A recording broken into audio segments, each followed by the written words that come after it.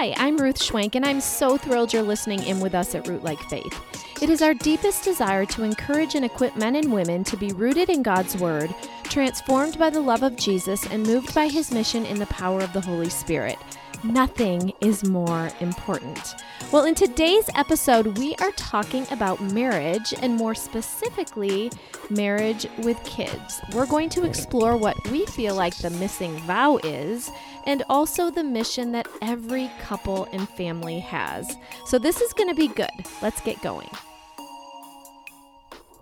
Well, we are in week 2 of our For Better or For Kids series, which that was our very first book together that we released, For Better or For Kids. So 2016?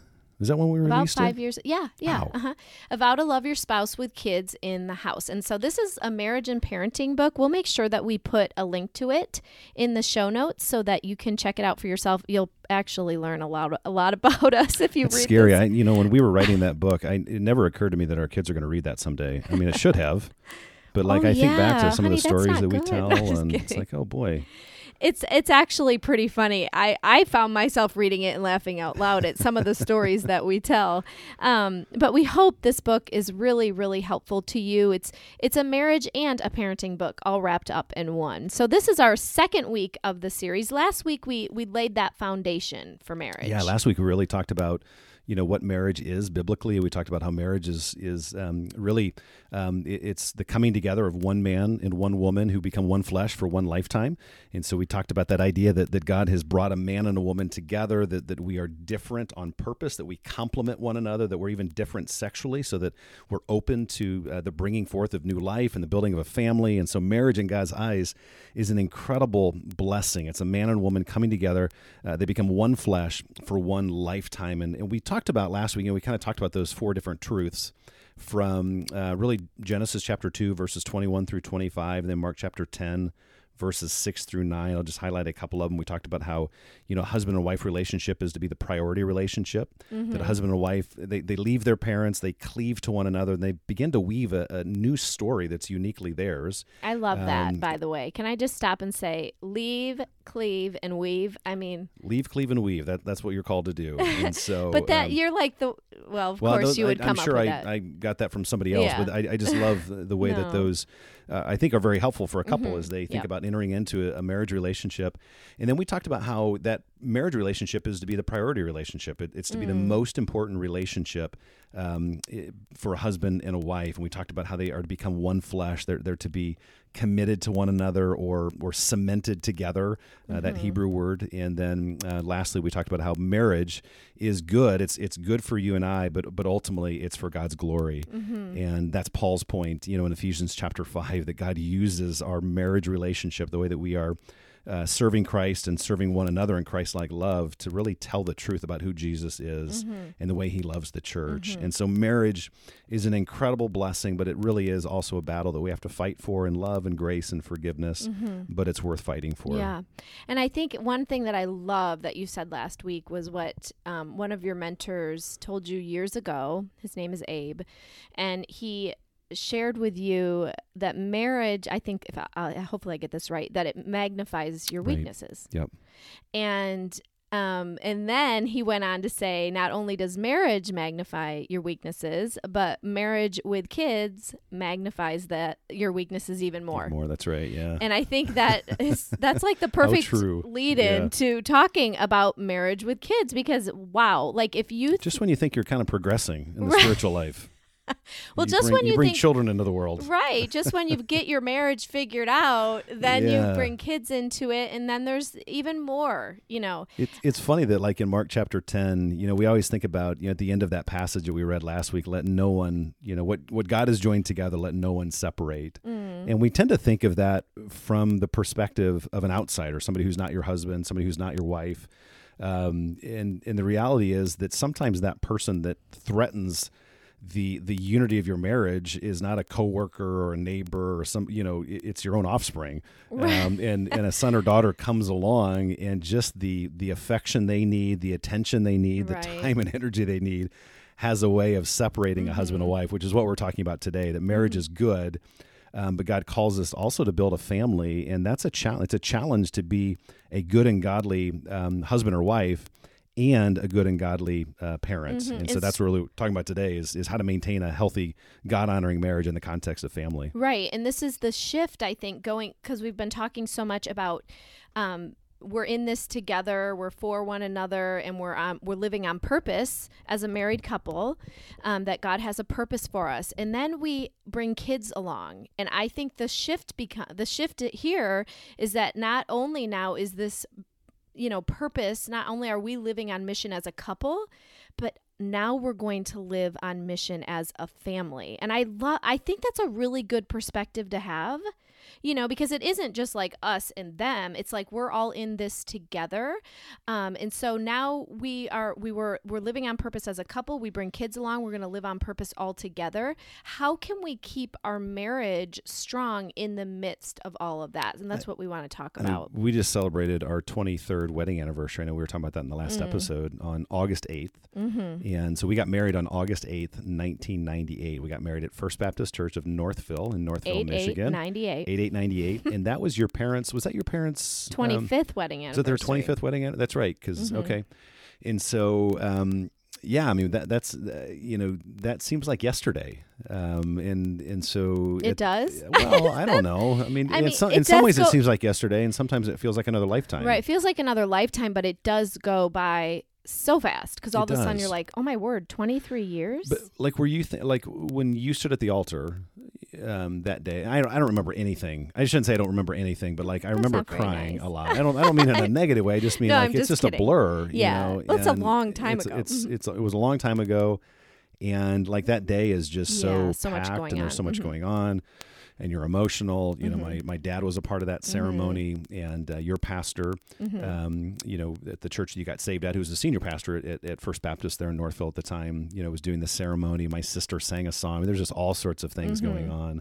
And so I'm just glad I didn't pass out. Like I stayed upright for it, and it was just an incredible day. But with all that said, were you thinking about kids at all at the altar? Okay, well, this isn't a fair Maybe question. That's different for guys and girls. I don't know. No. It actually, I feel like it's different for everybody because this is a whole nother topic for a whole nother podcast episode about motherhood. But there's a lot of women who don't really think about being a mom, and then there's a lot who do dream about it and think. And I actually had already thought much about it. I couldn't wait to be a mom one day. You were thinking about being a mom back when you were like 7, 8 years old. No, I don't know about that. I don't know exactly what age, but definitely. You were young. I was young, and I couldn't wait to one day be a mom. So, yes, I had already thought about kids and knew that I'm an only child. So I knew for me, I wanted lots of kids.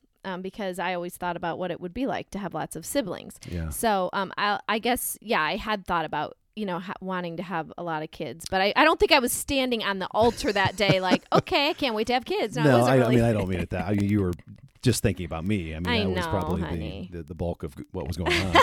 But yeah, well, I think my point in that is that most couples are not, and even if they do, I mean, they're thinking about it, but they're not really like exactly, it's all the details. Well, I think that's what we mean by the missing vow, right? I mean, I think when a man and a woman stand there at the altar and they make those vows to one another. I mean, you do make vows, I'm going to love you in sickness and health, and on through the different vows that are those traditional vows that you hear. But one that we talk about, which was sort of the motivation for the book, is that there's this missing vow, and that's to go on loving one another with kids in the house. That missing vow is to love each other, in sickness and in health, whether you're rich or you're poor, but also whether you have kids or don't have kids. It's a vow to love your spouse with kids in the house, because I don't think there is any way to have any inkling of an idea of how that changes your home, right? Once you have kids. So, that was the purpose, with this book, is just helping couples kind of navigate that time in their life. Well, I think one of the things that we talk about in the book, and other people have certainly said it, this is not unique to us, but I mean, one of the greatest gifts we can give our kids is a healthy marriage. And so I think that's why it's so important for us as we're talking today about, being a good and a godly husband or wife, but also being a good and godly parent. I mean, it's so important that both of those things, that we pursue both of those things. But we really do, as we transition from married to married with kids, it's so important that we guard our marriage, protect it, continue pursuing one another, that we're intentional about building a God-honoring marriage, that even when kids come along, we're focusing on having a really rich and healthy God-honoring marriage. Because it's true, I think one of the greatest gifts we can give our kids is a healthy marriage, a security that comes along with that, a warmth, a nurturing environment that comes along with having a healthy, God-honoring marriage. Yeah, and I think, last episode I talked about the sacredness of marriage and how I feel like in our culture we've kind of lost that. I also think there is this sacredness in family, and in having children, and that's another thing we've lost. Like, children have become a burden, and we complain about, all the time it takes and all the, just the distraction it is and all this. And yet there's a sacredness that I think that it would be so easy to miss out on, that there's a purpose here for children, that the Bible has a lot to say about children. Yeah, I mean, we've talked about this before, but it's so important for us to remember that, God loves the family. We were talking about in the last episode that it was God's idea to bring a man and a woman together, that he's the one that blesses that first marriage, and that it is a sacred union. It's a covenant that we enter into. And it's not something that we should enter into lightly. And there's so much confusion in our culture today around sexuality, around marriage, and there's so much confusion, like you're saying, around family. And the reality is that God has given us this beautiful design, and it expresses His desire for a man and a woman, but also for a family. And you see that at the very beginning of Genesis. I mean, marriage and family is the bedrock of a society. It is the core of any civilization. And as the family goes, so goes the culture. If you have a strong marriage, a strong family, then you're going to have a strong culture, a strong civilization. When a marriage goes, when the family unit goes, the culture or the civilization is not far behind. Marriage and family is that important in God's eyes.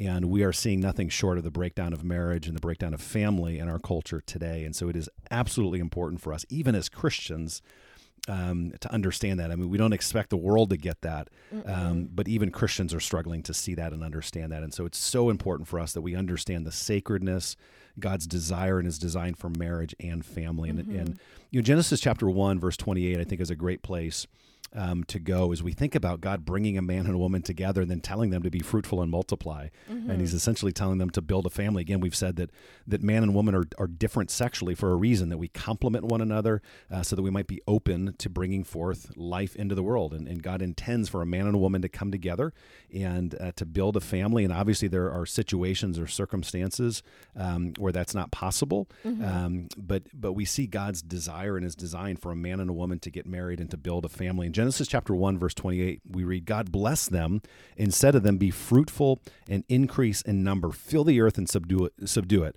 rule over the fish in the sea and the birds in the sky and over every living creature that moves on the ground. I mean, this is God's intention for a husband and a wife and for a family. He blesses them and He tells them to build a family. Now, Psalm 120, we've written about this in multiple places, but I love this because, again, it gives another example of God's love for the family, just as we read in Genesis chapter 1.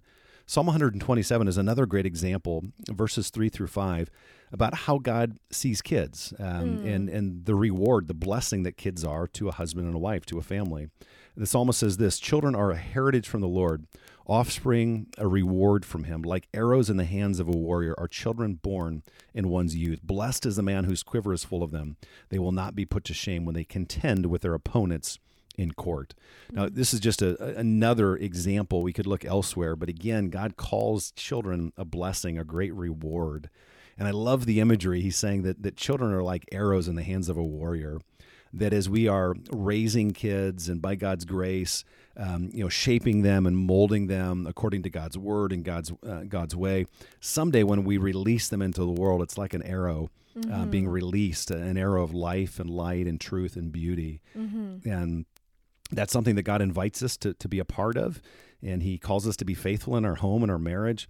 But ultimately, it's an act of God's grace that He is saving our kids and changing them, transforming them, and we release them into the world. And I just love those two examples from Scripture, that God calls us to build a family and he sees kids as a great reward, a great blessing, and they're like arrows in the hands of a warrior. And that reminds me, because I can't help but think of how many families or individuals, they come to this point and this is so foreign to them because it isn't what their past is. Right. And how God, how that narrative can change. Like we can change that narrative, and what our past had, we can change that moving forward, and how God can redeem any situation, because of course we know that there's circumstances that we may be a part of that we can't help. Maybe we were left alone. Maybe the spouse left and it's a single parent, right. But you can change that narrative moving forward. And God can redeem anything. And I just think that's really important to remember, that no matter what your past is and no matter what your current circumstances are, that narrative can change moving forward. Well, I think, it's really important to, to keep in mind too. I mean, you see lots of examples both within the scriptures and even throughout church history where God uses a parent to do what we're talking about. We've shared before, the example in Timothy's life that it was, really Timothy's mom and grandmother that did exactly what we were talking about, that passed on faith and that, shaped him and molded him. And we see that in the life of some of the saints throughout church history. It was a mom, it was a sister. And so, regardless of the circumstances, regardless of what our situation is, God does love the family. And we see his desire and his design, laid out for us in the scriptures. And yet God, by his grace, works through all sorts of different situations and circumstances to pass on faith and to shape another generation. And praise God for that, because none of our families are perfect. None of our marriages are perfect. And I think it's so easy to lose hope and think, oh, this isn't my story. Like I can't, this could never be our story. But no, God can redeem anything and he can use anyone.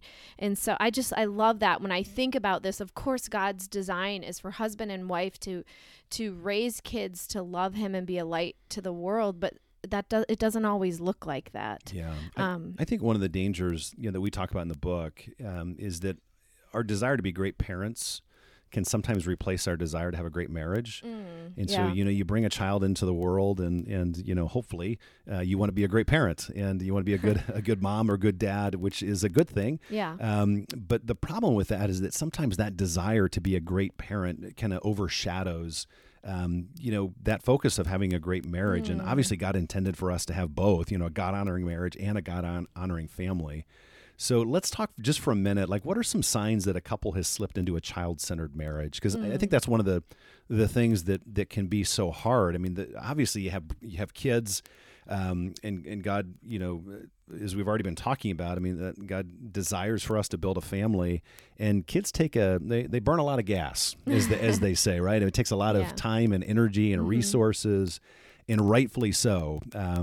But the challenge then becomes, as we're trying to be a good parent and honor God in our home, sometimes the marriage gets kicked to the back seat, and a child takes the front seat and demands all of our attention. And so couples can slip into having a child-centered marriage. Yeah. And there's going to be a tension. And I think we need to be okay with living with this tension, because it's a lot of hard work raising kids. And if we're really, raising them for the right reasons, and trying to train them in godliness and then just everything that they're a part of, there's going to be this constant tension. And we talk about this so much, and so much of what we write about, just, kind of managing that tension and continuing to look at values and priorities and all of that. But I think here are some things that you can, here's a few questions that are signs of a child-centered marriage. Do you often feel too busy, overcommitted, or worn out because of your child's activities? Do you ever feel as if your children have too few responsibilities because you and your spouse are doing it all? I have talked to couples that like their kids don't have any chores. Like I remember talking to a couple, and they were just they're just completely worn out from all that they were doing. And so I was asking them, well, do your kids have any chore? Like who's I don't think I could survive if doing dishes or helping with laundry. Anything, right? Oh, our kids, we have it's a big help when they are doing lots of things. And so they kind of, everybody has, in our house at least, and they're grown. I mean, we have a 19-year-old, a 17-year-old. They love doing the dishes. They get out of bed in the morning and they think, is wait, today right? my dish day? Exactly. May it be today. A 15-year-old and a 12-year-old. And since they were little, they've had, age appropriate chores. Right. And now, like, especially dishes, I don't know. I think at some point I realized, oh my word, we have so many dishes all the time. I cannot handle this. And so I just gave everybody a dish day. And now I don't have to think about the dishes, except for I do have to remind them. Such a simple thing, but it just brings such peace. Anyway, sorry, I didn't mean to cut in there on the list. Do you and your spouse struggle to find time for date nights because of your child's activities? Do the two of you find it difficult to make time to go away for a weekend? Now, and this doesn't mean like every weekend you're getting away, but once in a great while. It could. Honey, I don't think that's going to happen. Has your physical intimacy lost some of the passion because you have given your all to your children's priorities to the extent that you feel too tired, busy, distracted, or just not interested in engaging with your spouse? Again, this is a tension, we're going to be tired. But these are good questions to ask yourself. I have a whole list of questions. I'm not going to go through them all. Do you ever feel surrounded by family but lonely in your marriage? Have you not gone on family vacations because of a child's sport or other activity? So this list of questions I'm reading from is actually in our book, For Better or for Kids, A Vow to Love Your Spouse with Kids in the House. And again, these are normal things that are going to happen, but we have to continue to ask ourselves these questions and kind of gauge where we're at and make some choices, right? Depending on, what's going on in our life. And if we're too child-centered, it's a way to say, wait a minute, because I think of how many couples, honey, have come to you over the last 20 years and they are completely burned out. Their marriage is, it's falling apart. They don't even know what to do. And really, a lot of times it comes down to the fact that they are running themselves ragged with their child is in every sport, every activity, everything, or they have multiple kids and multiple things, and they haven't done a fair assessment of where they're at and just their priorities and being okay to say yes to some things and no to others. So that's why asking yourself these questions, it's just a really good habit to be in and something good to go through. I think, one of the things that is so unique about the culture we're living in right now is just the vast majority, or the amount of opportunities that exist for a family. And maybe somebody that's listening would say, well, that was true 30 years ago or 40 years ago when I was raised. I don't know. But in my experience, it feels like when I was a kid, you didn't have, I don't remember travel leagues, and travel sports meant that I got on my bike and rode down the street, to the water company so we could play football in the backyard with all of the other kids.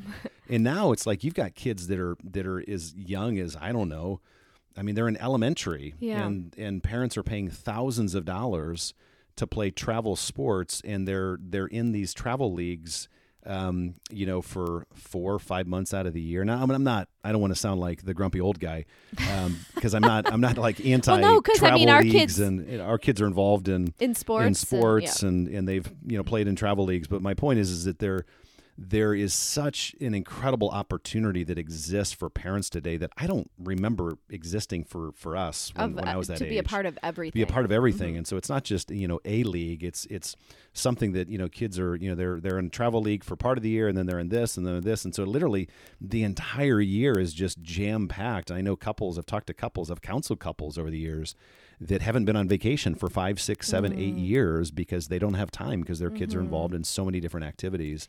And I just feel like that's, I don't know, it feels like that's a unique challenge that parents are facing today, having to wrestle with. And it has, I think, really devastating consequences for a marriage, because you have now a husband and wife who, they have to kind of split up, and one spouse goes this way and the other spouse goes another way.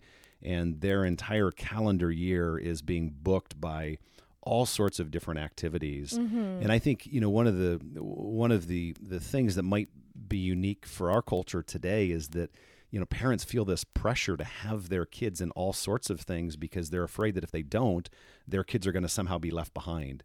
They're not going to get into a particular school, or they're going to somehow be at a disadvantage. And so I think parents really face a lot of pressure from the surrounding culture to be involved in so many different things because they fear that their kids aren't going to be sort of as advanced or as cultured or as educated or as experienced as other kids. And so there's this competitive nature that exists within our culture today. And again, many Christian marriages, many Christian families are being shaped by those worldly values, and it's affecting Christian parents, Christian husband and a wife in a way that it really shouldn't. And I think the focus is on the experience.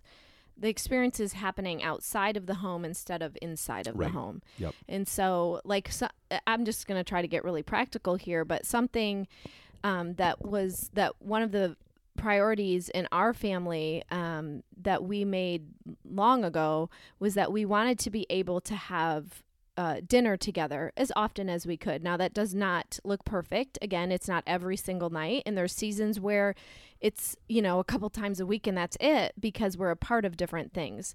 However, if we see that we're never able to have dinner together, that's a red flag to us. That's, wait a minute, what are we a part of that we need to let go of? Because this dinner time together as a family is a priority in our life. And this is going to look different for everybody. But again, that's focusing on the experience inside of the home and recognizing that dinner time for us is an important time in our children's lives and for us as a family to, again, help shape our kids, and help build character in them. That's a time for us as a family that we would miss out on if we weren't continually coming back to our priorities and our values and what's important.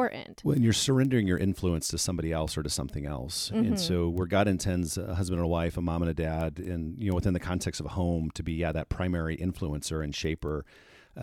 Shaper, is that the right word? I don't know. I like that but I'm going to word. use it. And so, when you're running from place to place and you are so busy every single week, every single month of the year, the influence, you lose that influence in your child's life. And you lose that time, you lose the opportunity. And so all of that gets minimized. And so really as a parent, especially with young kids, you're trying to protect that time, protect that unique opportunity that you have to shape your kids, to teach them, to be together, to create that sacred space that the home is meant to be.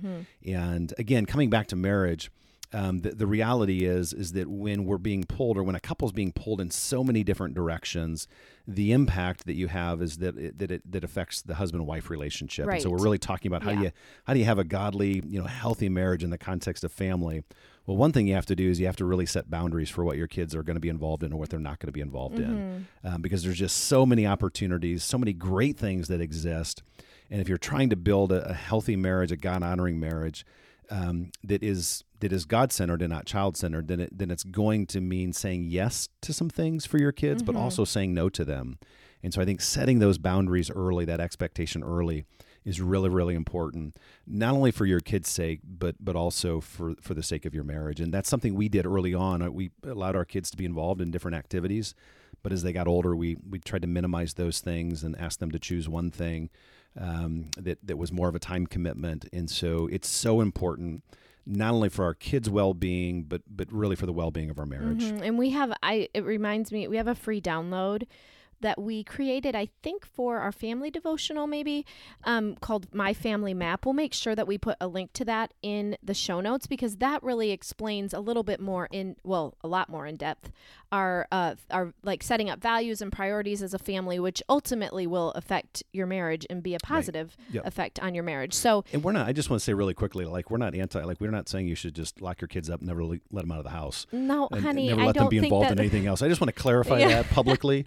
We're talking about setting appropriate boundaries that are good for your kids, but also really good for your marriage. No, we've said that our kids are involved in lots of things, and again, this should be a tension we continually live with, because there are good things to be a part of. What wasn't great for our marriage was when I got asked to help coach basketball. I was so underqualified for that. What a great thing. Our kids, all four of them have played basketball.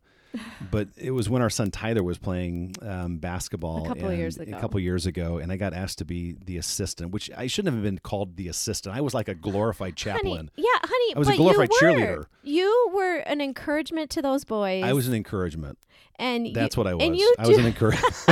But you know how to play basketball, so Yeah, it's not like you yeah. couldn't give any No. insight. You're But making I just it. remember that probably wasn't great for our marriage. Only because, You were gone a lot I for was that. gone a lot, and I It was only for I a wanted season. to be It a was better only- coach. Okay. Anyways, that was only for a season, but we do have that free download.